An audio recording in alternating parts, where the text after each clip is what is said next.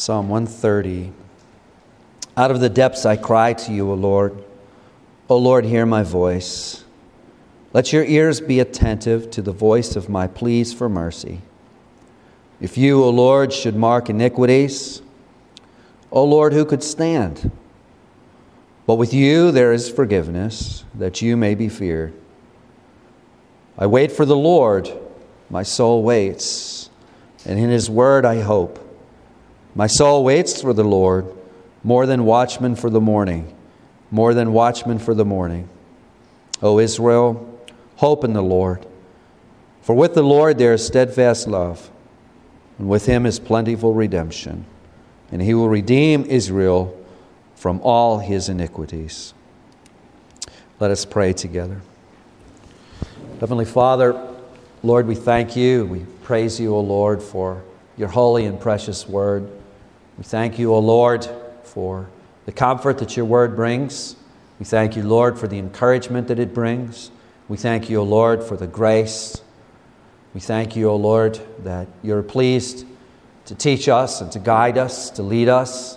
And we ask, O Lord, that you would do just that this morning. That, Lord, we would leave changed by your words. That, Lord, you would not only give us understanding of these things that have been written for our benefit, but, Lord, you would change us through them. So, Lord, we praise you in Jesus' precious name. Amen. This morning we come to the second part of our Christmas series in the Psalms. And the objective of this series is really joy in Christ. That's the objective. There's a scheme that's, at least in my mind, and hopefully in the next couple of weeks it'll become clear in your mind as well, but that's what we're marching towards. The last installment of this series will be in Psalm 98, and that'll be a subject will be joy in Christ. But each message is an installment towards that end.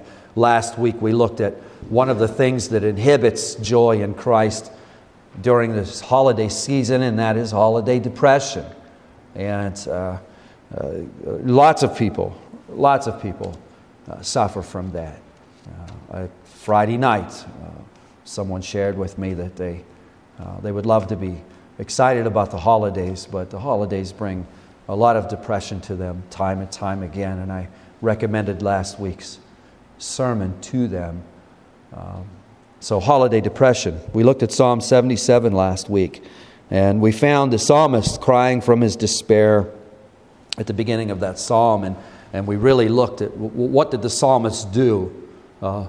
What course did the psalmist take? You'll recall he cried out to the Lord.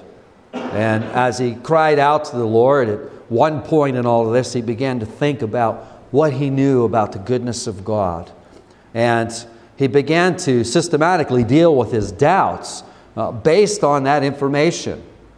And you'll recall that last week I mentioned a couple of times that sometimes we read a psalm like that and we think that the psalmist probably come out of this maybe instantly, or come out of this very quickly, or come out of this maybe within the scope of an hour or two, but I don't think we need to understand the psalm that way. In fact, generally speaking, it can take many weeks to come out of these kinds of things. But it begins in that psalm with the psalmist systematically doubting his doubts with the information that he knows about the Lord. And from there, his face now, his concentration, his heart is now turned away from himself, and he's beginning to look in the direction of the Lord. And as he begins to do that, he begins to systematically look at the promises, the great promises of God. And as he looks at the promises, as he looks at how God has fulfilled those promises in the past, and looked at the faithfulness of God in the past, his heart is encouraged.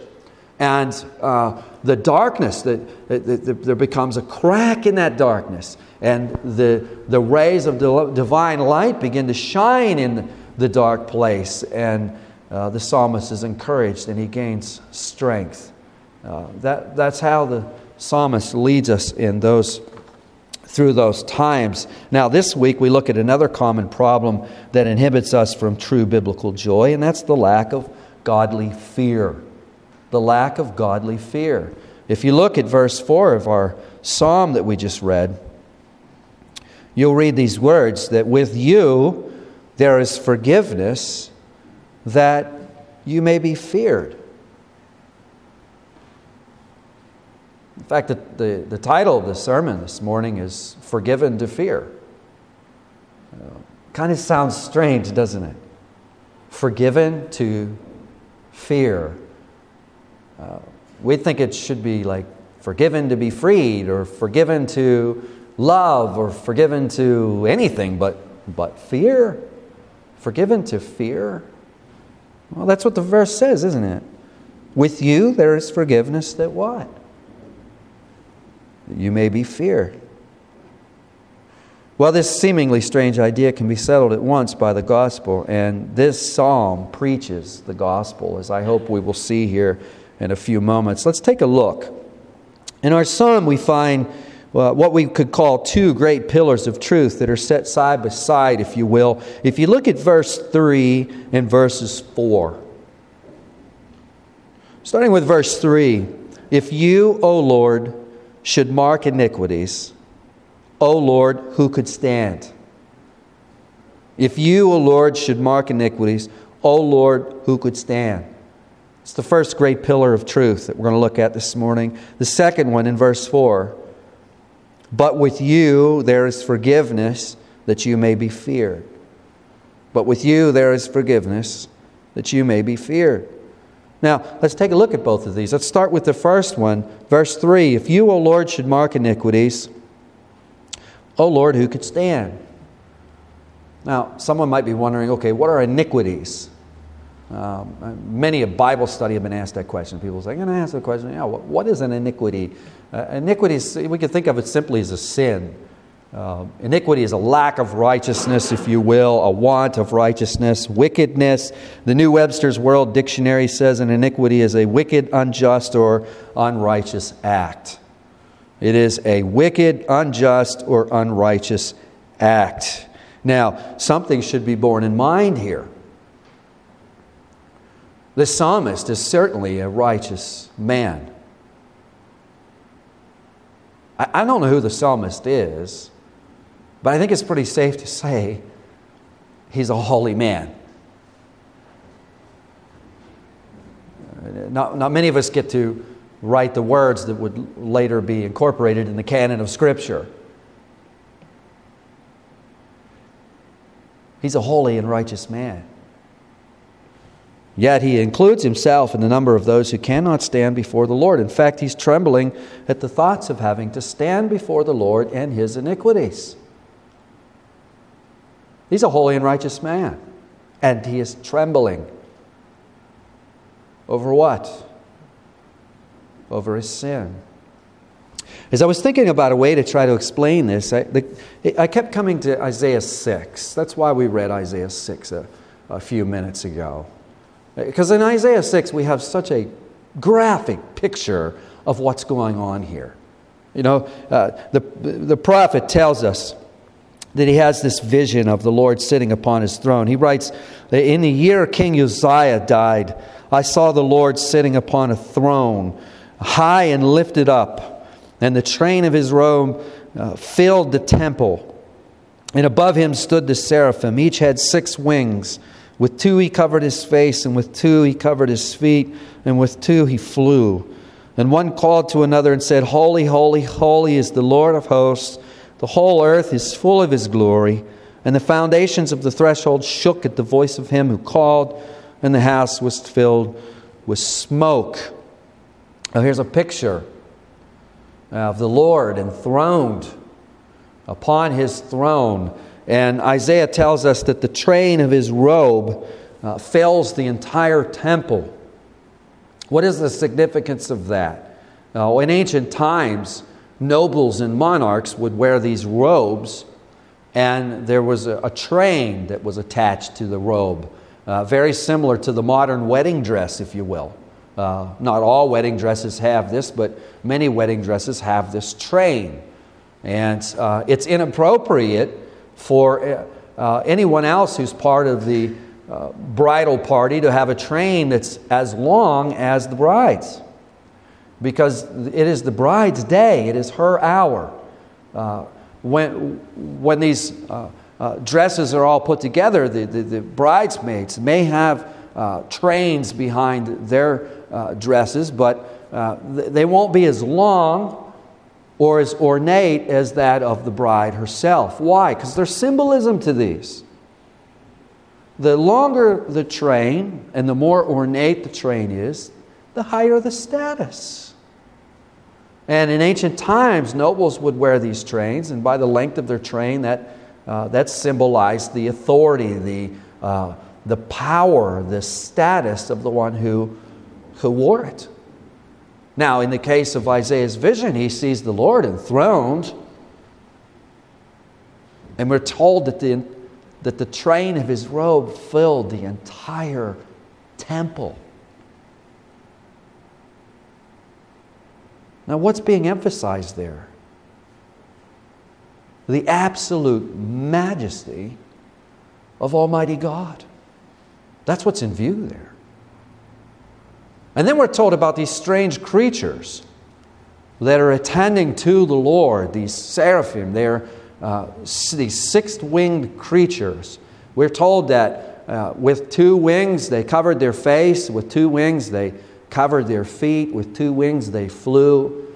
I think we can understand the two wings they're flying with the easiest. What is the purpose of the two wings that cover their face and the two wings that cover their feet? Well, the two wings that cover their faces, they're in the immediate presence of Almighty God. And with those two wings, they cover their face from the glory of Almighty God. And with the other two wings, they cover their feet. And their feet are symbolic. Our feet are, in many cases, our feet are symbolic that we're creatures, that we've been created by God, that we are the creatures, and He is the Creator. We see the same thing with the construction of the Ark of the Covenant, if you will. When Moses is given instructions to build the Ark of the Covenant. The ark is built, and then the lid is made, and on top of the lid are these seraphim. And they're facing one another, and they're looking down, and their wings are outstretched. Now, why are they looking down? Because the psalmist tells us, and many passages of Scripture tell us, that the Lord is upon the seraphim. He's upon them. They're looking down away from the Lord.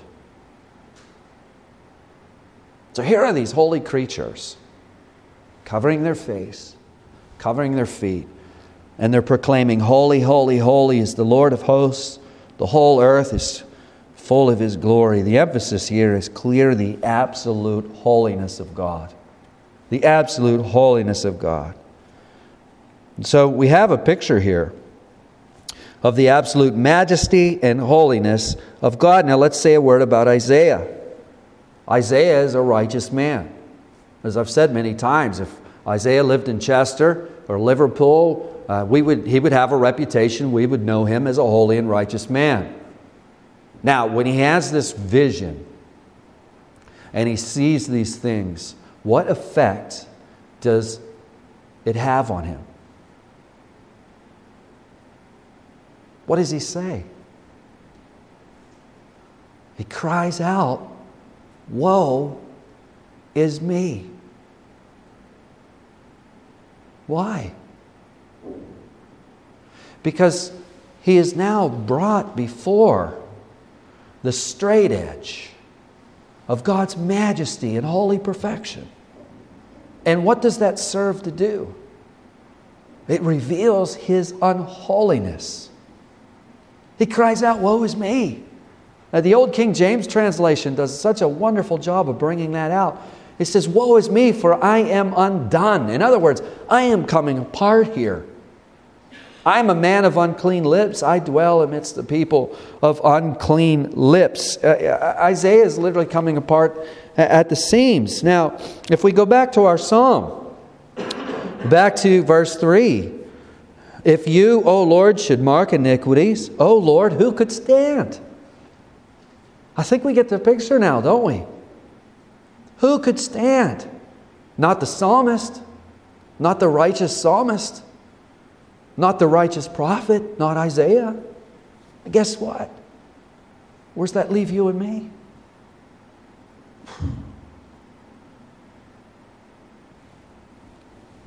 Notice what Isaiah doesn't say. He doesn't say, man, I'm only human here. I know I'm off the mark, but I'm only human. Notice he doesn't say that. Notice the psalmist doesn't bring anything. He doesn't talk about that.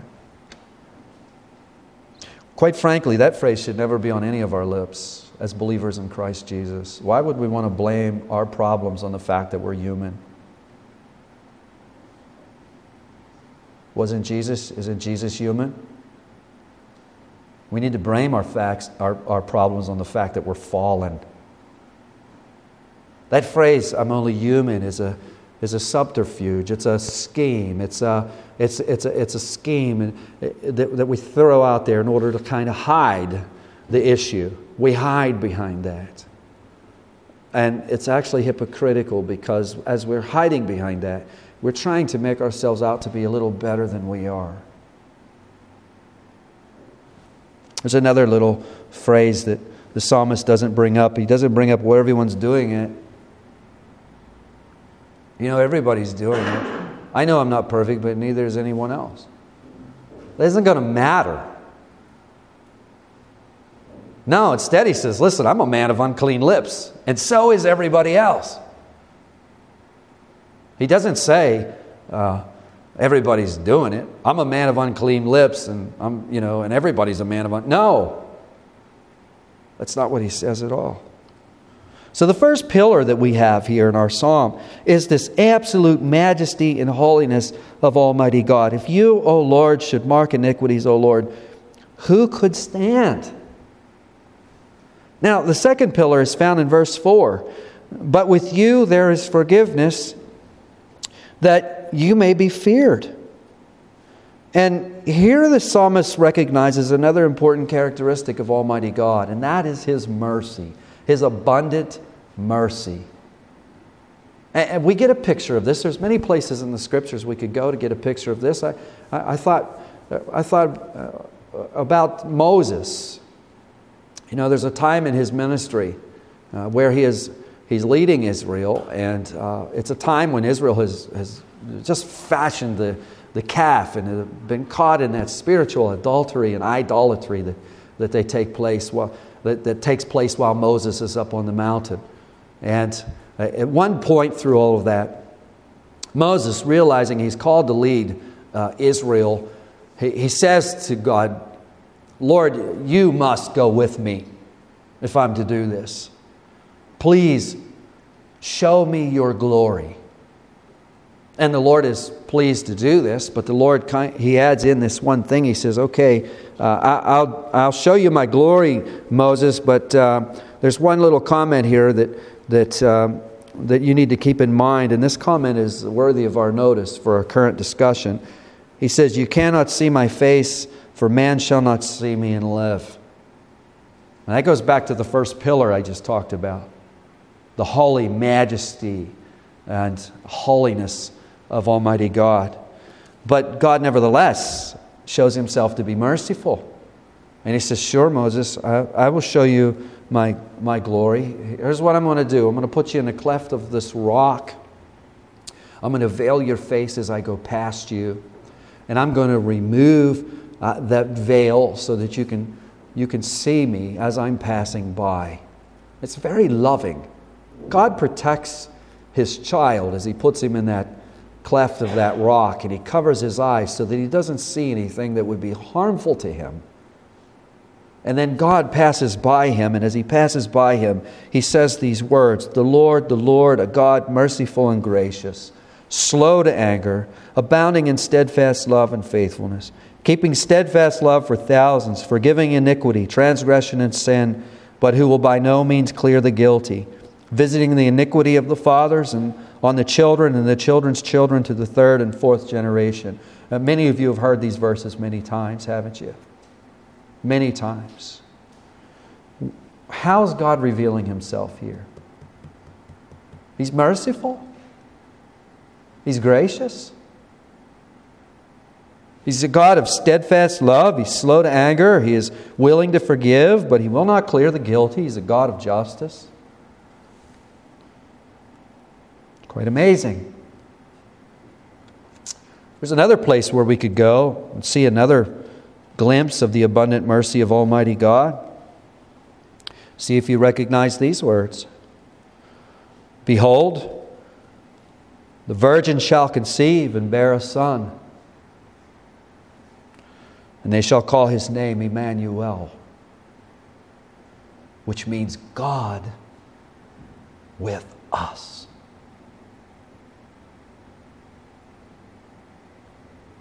That holy, majestic, Almighty God and His mercy, His abundant mercy, combined and with us. Through the virgin birth, this holy and almighty God steps into time, space, and history and the person of Jesus Christ to make good on His promise, to redeem His people, to make us His people, and to be our God. Isn't that incredible? Now we have two pillars here. They must always be kept together. The absolute majesty of God and the abundant mercy of God. These two things must always be put together. Now, let's look at these a little closer. We have them both out here. We've got them out.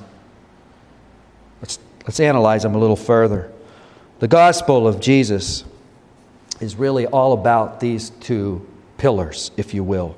The absolute holiness and majesty of God and the abundant mercy of God. What effect does the absolute majesty and holiness of God have on us as we're given a glimpse of it? It has the effect of conviction, doesn't it? What happens to Isaiah when he sees the vision? He becomes convicted, undoubtedly convicted more so than he had ever been in his life. I'm sure he was convicted of his sins prior to that revelation. I know he was afterwards. His cry gives it up, doesn't it? Woe is me. Woe is me. We often call this the bad news of the gospel. You know, as long as we're comparing ourselves to each other, we can kid ourselves into believing that, we're fit for heaven, that we're good to go. As long as we're comparing ourselves to each other, but that's not how this is going to work, is it? We compare ourselves to each other, we can kid ourselves and say, I haven't done anything really, really awful. I haven't done anything really, really awful bad. And when this life's over, the Lord's going to say, come on, welcome into my kingdom. Come on into my kingdom. But one glimpse of the majesty and holiness of God reveals it all, doesn't it? That possibly, it reveals that we are unfit for heaven, left to ourselves. Completely unfit for heaven.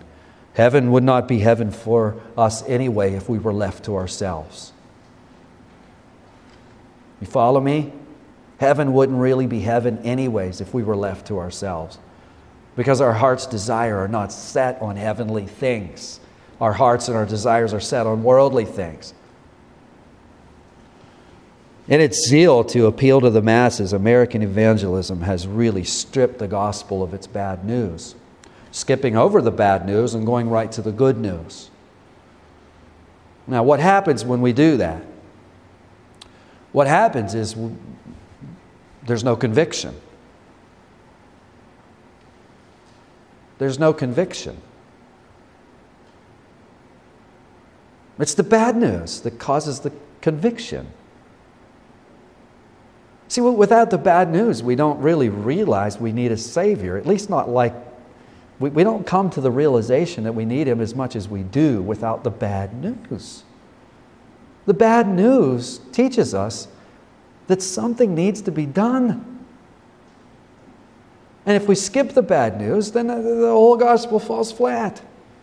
It falls completely flat. It's none other than what Dietrich Bonhoeffer called cheap grace. Forgiveness without conviction doesn't change anybody. It doesn't change us at all. Now, hold on to that thought just for a moment while we look at the other pillar. The majesty of God produces conviction, yes, but what's the mercy of God produce? What's the mercy of God produce? As long as it isn't separated from the majesty of God, it produces repentance. What does Isaiah do when he sees the majesty of God? He immediately repents. He immediately repents. What does the mercy of God, what effect does it have? Well, it shows that God is merciful, that He is willing to offer us mercy. He's willing to receive us. That creates repentance. Who's going to repent to a God that, if you don't believe God is merciful, you're not going to repent, you're going to run. You're going to flee. You're going to hightail it out of there and get out of there as fast as you can. The psalmist, he realizes that God is merciful. We see in verse 1, out of the depths I cry to you. Why is he crying? Well, verses 3 and 4 give it up. He's crying because he's looking at his iniquities. He's looking at his sin. He realizes that he can't stand before the majesty and holiness of God. So he's crying out of the depths of that understanding.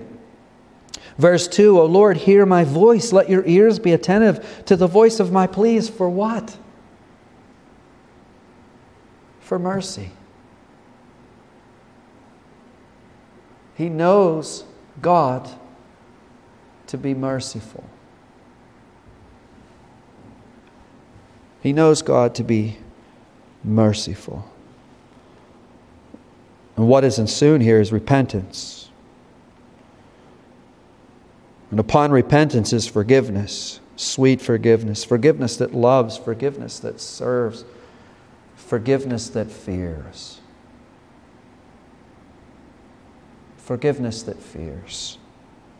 Verse 4, Psalm 130, verse 4, but with you there is forgiveness that you may be what? You may be feared. What is this fear? It's love. It's reverential adoration. It's this longing to please the Lord because He's been so good to you.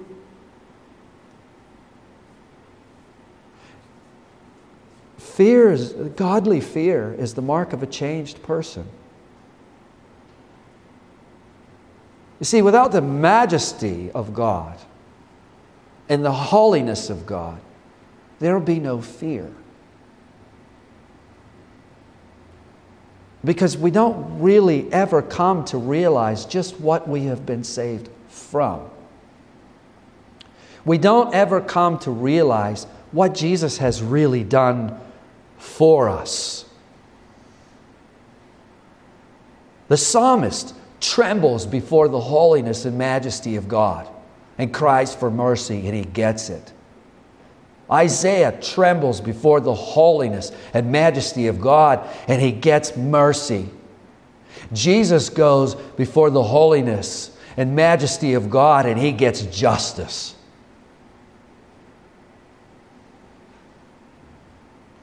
It's unbelievable. The terror that he must have underwent for us and the horrible pain that he must have suffered. I'm not talking about the nail holes. I'm talking about the emotional, psychological, and spiritual anguish that caused him to cry out, my God, why have you forsaken me? Why did he do it? Because he loves the Father. Why did he do it? Because he loves you and me.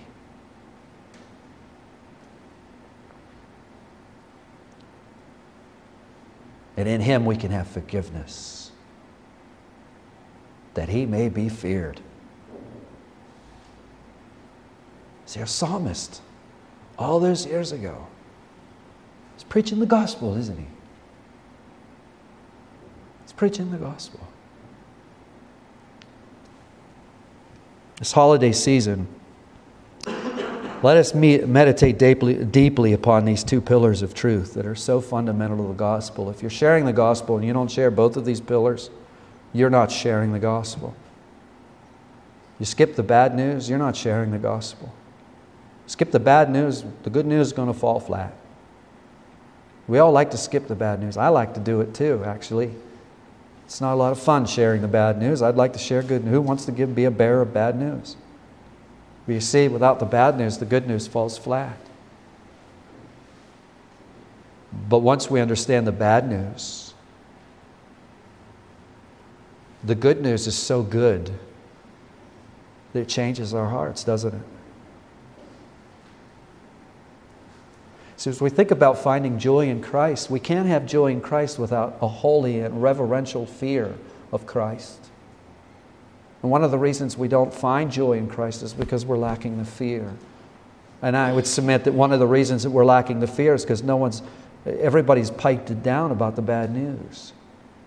Let's not do that. Meditate that in your mind. And it'll bring you to joy. Heavenly Father, oh Lord, we can't even comprehend what You've done for us. We can't even begin to imagine everything that You've done for us. And I don't believe that when we're in heaven, Lord, that I don't know how long, if we will ever fully understand what You have done for us. Oh Lord, I pray that You'll press these things again to our hearts, oh Lord, and give us understanding of Your holy and absolute majesty and holiness. And that You would also press upon us, Lord, Your abundant mercy that's available by faith. By crying out for the mercy that You're offering us in Christ Jesus and trusting in what Jesus has done in our place, that we can be brought into a right relationship with You, into a proper relationship, that we can truly be reconciled with You. Oh Lord, I pray that each of us would be forgiven so that we may fear. In Jesus' precious name we pray. Amen. We stand as we sing a closing song.